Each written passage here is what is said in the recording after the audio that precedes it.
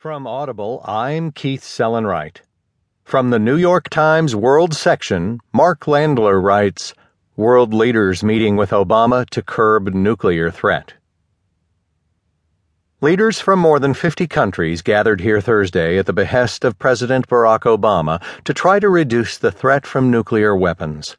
But the Nuclear Security Summit, the fourth and possibly last of these gatherings, opened with a palpably subdued atmosphere.